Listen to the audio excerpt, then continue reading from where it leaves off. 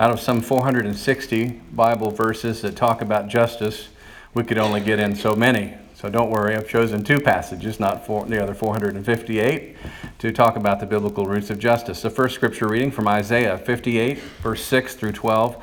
The second from the Gospel according to Mark. I'll be reading from verse 11, chapter 11, verse 15 through verse 18. Isaiah 58, verse 6 through 12.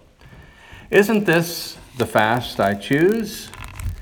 Releasing wicked restraints, untying the ropes of a yoke, setting free the mistreated and breaking every yoke? Isn't it sharing your bread with the hungry and bringing the homeless poor into your house, covering the naked when you see them and not hiding from your own family? Then your light will break out like the dawn, and you will be healed quickly.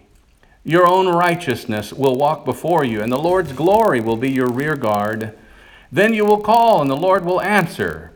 You will cry for help, and God will say, I'm here.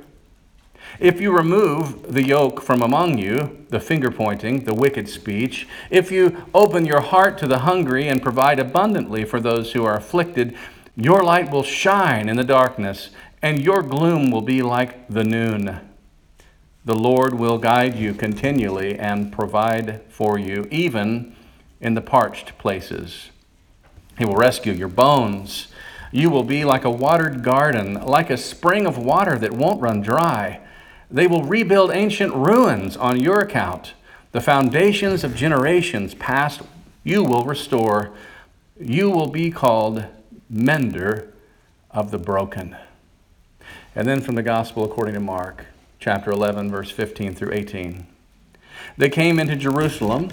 After entering the temple, he, being Jesus, threw out those who were selling and buying there. He pushed over the tables used for currency exchange and the chairs of those who sold doves.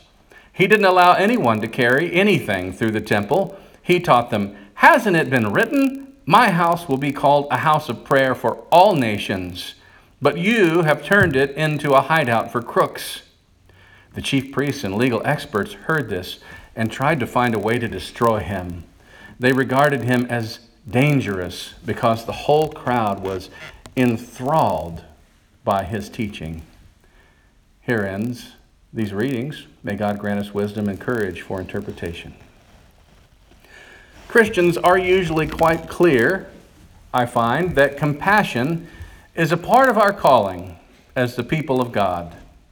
However, I find that somehow many Christians are less clear, at least by the way they tend to practice their faith, that advancing justice is also equally a part of our calling as the people of God. Biblical justice seeks to redress the root causes behind people's needs and their pain. Biblical justice continues to ask the question, why this pain, until these root causes are unearthed and addressed. Charity often provides for a short-term fix by helping people with their immediate needs, and yet charity often fails to remove the source of exploitation, the source of oppression, the source of pain that violates a person's dignity and keeps them in need. Now, going back just a little ways in our own U.S. history, an obvious and blatant example of this in our history was in the case of Jim Crow segregation, particularly in the South. Many white churches responded with acts of compassion to the plight of black Americans, and yet no volume of charity could reverse their political disenfranchisement and their economic subordination. Justice required both new laws and the enforcement of existing laws, matters that required policy and systemic change. Now, in a much more contemporary example, charity provides critical help for, let's say, to a single mom working full-time on a minimum wage job, trying to provide for her children. And while charity provides her with a leg up, it fails to provide a leg out of poverty. Justice demands a way out of poverty. which involves higher wages and greater access to affordable health care and child care, so that this single mom doesn't have to make a choice between caring for her kids and trying to make a livelihood. So let's spell this out with another example. Charity mentors a child who lags behind on their test scores, often because they are stuck in a failing or inadequate school. However, justice demands reforms to our educational systems to ensure that every child receives a quality education in the first place equally. Charity, for another example, can provide counseling and job training to inmates, an alarming percentage of, by the way, who were wrongfully convicted. But justice demands that the wrongfully convicted are exonerated and that the criminal justice system is reformed to prevent wrongful convictions from happening in the first place. Are you with me? The difference between charity and justice. One is a short-term fix. One is a long-term effort to solve the problems that create the bind. Unfortunately, justice and compassion are often pitted against one another, creating a false dichotomy, this idea that we have to choose between either charity or justice. But the prophet Isaiah resolves this false dichotomy in the 58th chapter we read a moment ago of the book titled Isaiah. Isaiah is addressing Israel in roughly 540 years before the time of Jesus, which were 45 years after the destruction of Judah and Jerusalem by the Babylonian Empire and the deportation of many Jewish people to Babylon. And in this text we read a moment ago, Isaiah speaks against the dangers of superficial religious ritual as a substitute for real justice and compassion. In this case, the ritual of fasting is worthwhile, he says, only insofar as it advances our identification as the people of God, which manifests itself as loving mercy, doing justice, and to borrow from another prophet, Micah. To the degree that rituals become a pattern, they can also become a barrier to our discipleship and no longer serve as an act of devotion. In Isaiah 58, it begins by asking what kind of fasting God seeks from God's followers. And Isaiah said, "Is not this the kind of fasting I have chosen? To loosen the chains of injustice and to untie the cords of the yoke?" And goes on to say, "Is it not to share your food with the hungry and to provide the poor wanderer with shelter? That when you see the naked, to clothe them and not to turn them away from your own flesh and blood?" In this passage, people fast, and they see that as the end game, a righteous act. However, Isaiah rejects fasting that is disconnected from the works of compassion and justice. Genuine compassion for the poor and the oppressed is deemed more important than purely correct worship, ritual, or sound doctrine. God prefers, Isaiah is saying, acts of righteousness that overturn the injustice afflicting the downtrodden over pious worship that has no bearing on loving and protecting our neighbors. Isaiah is also warning us not to let our religious acts and forms of worship devolve into purely private and personal enterprise.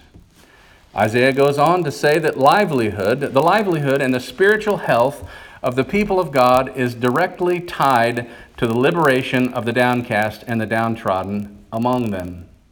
After we've engaged in acts of compassion and justice, Isaiah said, then your light will break forth like the dawn, and your healing shall spring up quickly. Now the text is clear that healing is not limited to those who are hungry or homeless, but includes those who have bread and space to share. In other words, in Isaiah's vision, it is not some people healing other people, but rather everyone getting healed. Isaiah ends this extraordinary text saying, "The Lord will guide you continually and satisfy your needs in parched places, and make your bones strong, and you shall be like a watered garden, like a spring of water whose waters never fail. Your ancient ruins shall be rebuilt, and you shall raise up the foundation of many generations, and you shall be called repairer of the breach, restorer of the streets to live in." I love this image of people being used by God to become repairers of the breach, menders of the broken, restorers of the streets to live in. Now, when you carry this imagery over into the New Testament, these images are inextricably tied, these images of justice are tied to an understanding of what is called the kingdom of God. I prefer to leave out the G and make it less patriarchal and more equality-driven, since in the substance of this teaching, that is the ultimate goal, our kinship.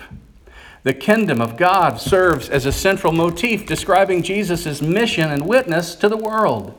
Jesus begins his ministry announcing that the kingdom of God was at hand. The kingdom becomes both a future event, going to happen fully someday, but also a present reality as we do the work as God's chosen people.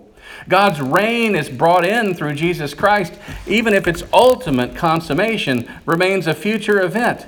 This kingdom of God we may never see fully realized, and yet we are called to throw our very life work into this mix, creating a world that is more loving, more just than we already have.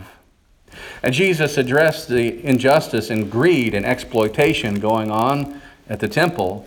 And his most dramatic confrontation with exploitation took place in Mark 11, which we just read a moment ago. And he enters the temple, and in a radical and provocative act, Jesus overturns the tables of the money changers. Now, Jesus had just made his triumphal entry into Jerusalem on what, if you were around here, we celebrated as the Sunday before Easter, called Palm or Passion Sunday. And those riding into the city, he was riding into the city on a donkey, and people were there proclaiming, "Hosanna in the highest."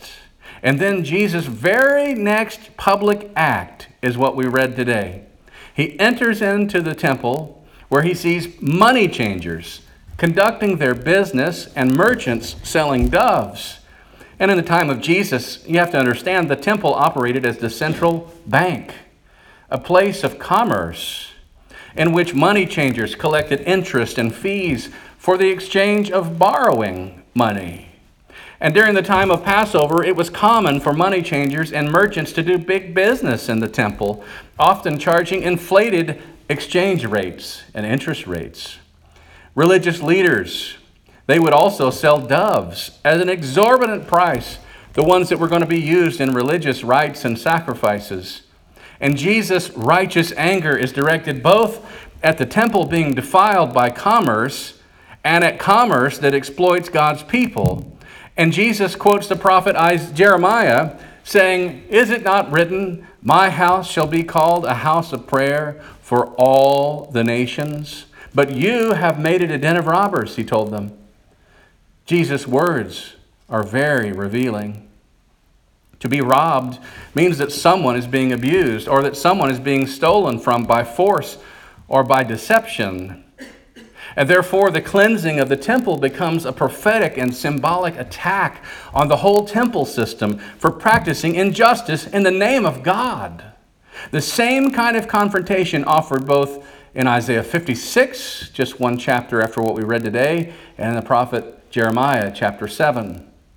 Now, I wonder how Jesus would confront modern day forms of greed and exploitation today. Some exploit and use the Christian symbol of the fish. Have you noticed this? To portray affront on their business card or even signs on their doors. Surely that person has a fish. They must be followers of Jesus. They've got that logo. Some advertise themselves as a Christian business, and they say they're closed on Sundays, but they won't extend health care to all of their employees equally because they discriminate against single mothers or against same-sex couples. Oh, but they make a tasty chicken sandwich. What can the average person do to make a difference in all of this? I mean, can we really make a difference in this great big old corrupt world when we are just a few people? I think we can.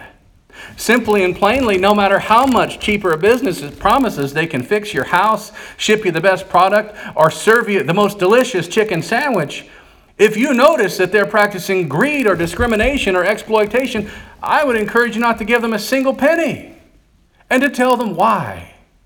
Tell them your faith demands that you give your dollars to businesses and to service providers that treat all of their employees and potential customers with equal dignity and respect, because that's God's vision for the world. And then stick to your convictions no matter how delicious the chicken sandwich looks. And we can combat these contemporary forms of exploitation through the power of our consumer choices, but also through political and economic pressure. The common mistake that American Christians make is that, like our society, we tend to individualize and isolate every little incident of injustice from one another. But what I think Isaiah and Jesus would call us to do today is to see that chicken sandwich sold by the company promoting itself as a Christian company, and yet who's not giving health insurance to single moms sometimes or same-sex couples, is connected to the shame that same-sex couples and single moms sometimes feel for their circumstances or for being simply who God created them to be, which is then connected to overwhelmingly high suicide rates among gay and lesbian teenagers and young single mothers. I think what Jesus and Isaiah would call us to do is to see that by not saying something to that contractor with the fish symbol on their business card, who, by the way, never really fixed the problem at the widow's house, but left her with the leaking roof and now the rotting ceiling, and still managed to overcharge her, that by not saying something about that contractor's exploitation of the Christian faith, not to mention the widow, we allow that contractor to continue to rob the vulnerable and to rob the Christian faith of any credibility whatsoever. Our silence in those moments is complicity. We become a part of the problem when we do not speak up for the world, for our faith, and for our own self-respect when we go to look in the mirror in the long run. When we don't challenge dumb blonde jokes told at the workplace, we need to realize that we are allowing women and girls everywhere to be told and to grow up believing that someone can be inferior because of their gender or something so superficial as the color of their hair. We're reinforcing the stereotypes and the harm by not challenging that status quo. And part of doing better is knowing better. Knowledge is power. And what I think God calls us to do as people of faith is to always seek to know more, not for the sake of saying, I know more, look at me, but so that we can do better. We have to ask ourselves and then prove by our actions or inactions what norms are we reinforcing, and how would someone else see or hear what I am hearing and seeing, and what would God have me to say or to do. Underneath every injustice and crisis are layers of root causes. And these complexities, they can be paralyzing and overwhelming when you start to look at them all, because Americans, it seems, have become pretty obsessed with just looking at these outbreaks of injustice and never getting to the root. We just isolate all these little things. And I think it's proliferated by the fact that we're kind of obsessed with this crime and detective shows, I think. Have you noticed this in primetime television for the last decade or so?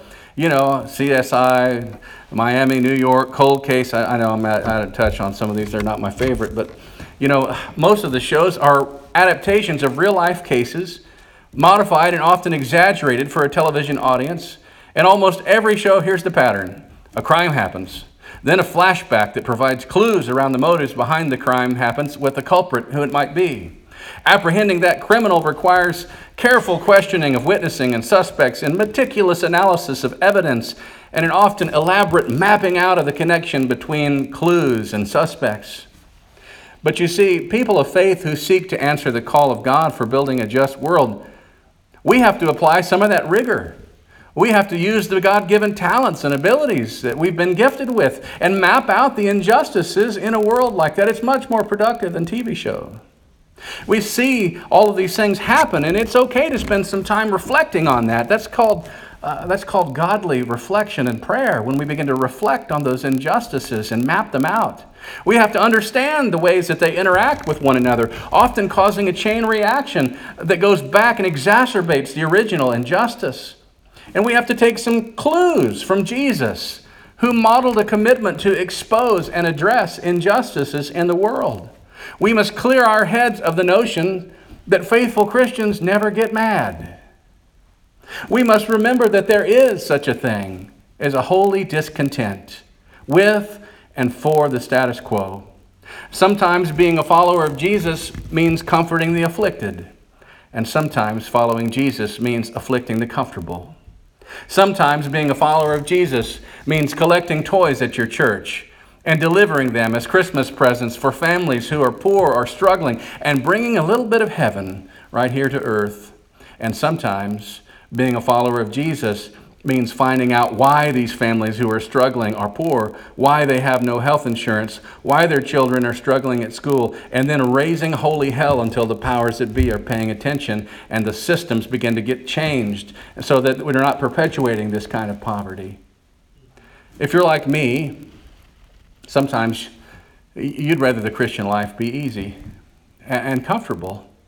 And this is why churches as a whole are dying, actually, I believe, across America, because we have allowed the Christian faith to become a private, internalized, spiritually focused religion, devoid of any connection to the transforming of our social systems around us in the real world. And young people, I got to tell you, they can smell a phony religion 10 miles away. And when the gospel is limited to what a single person believes inside their own mind about God or Jesus, but has no compelling effect on this person to connect with the needs of others for the sake of upbuilding the world around them, that is not the gospel of Jesus. That is some other gospel. This is the gospel of self-soothing consumerism, where Jesus has become a product, a sort of personal fire insurance policy, if you will. The gospel of that version is only 200 years old, not 2,000 years old. It's about 200 years old and traces its roots back to the Industrial Revolution, when making stuff and owning it for ourselves became a modern obsession. But you cannot own the gospel of Jesus like a possession.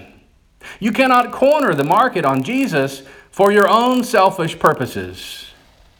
The legitimate gospel of Jesus has roots that go back even further than 2,000 years ago, even further than the prophet of Isaiah. The real gospel cannot be owned, but it owns you. When you realize that you have a burning desire to see the inherent dignity and equality of all persons celebrated, and you're willing to make yourself inseparably connected to the plight of everyone else in your corner of the world, rich, poor, black, brown, white, gay, straight, all for one and one for all. That's the gospel of Jesus. The biblical roots of justice run deep, clear back to the stories of creation, where these questions were asked. Am I my sister's keeper? Am I my brother's keeper? People who ask these questions, they generally already know the answer. The question is, how safely and how well do you want your sister and brother kept? And the answer is, as safely and warmly, as comfortably and as securely as I want to keep myself. Because the biblical roots of justice, they call us to demand that in fact live our lives as our sister and our brother's keepers. Thanks be to God. Amen.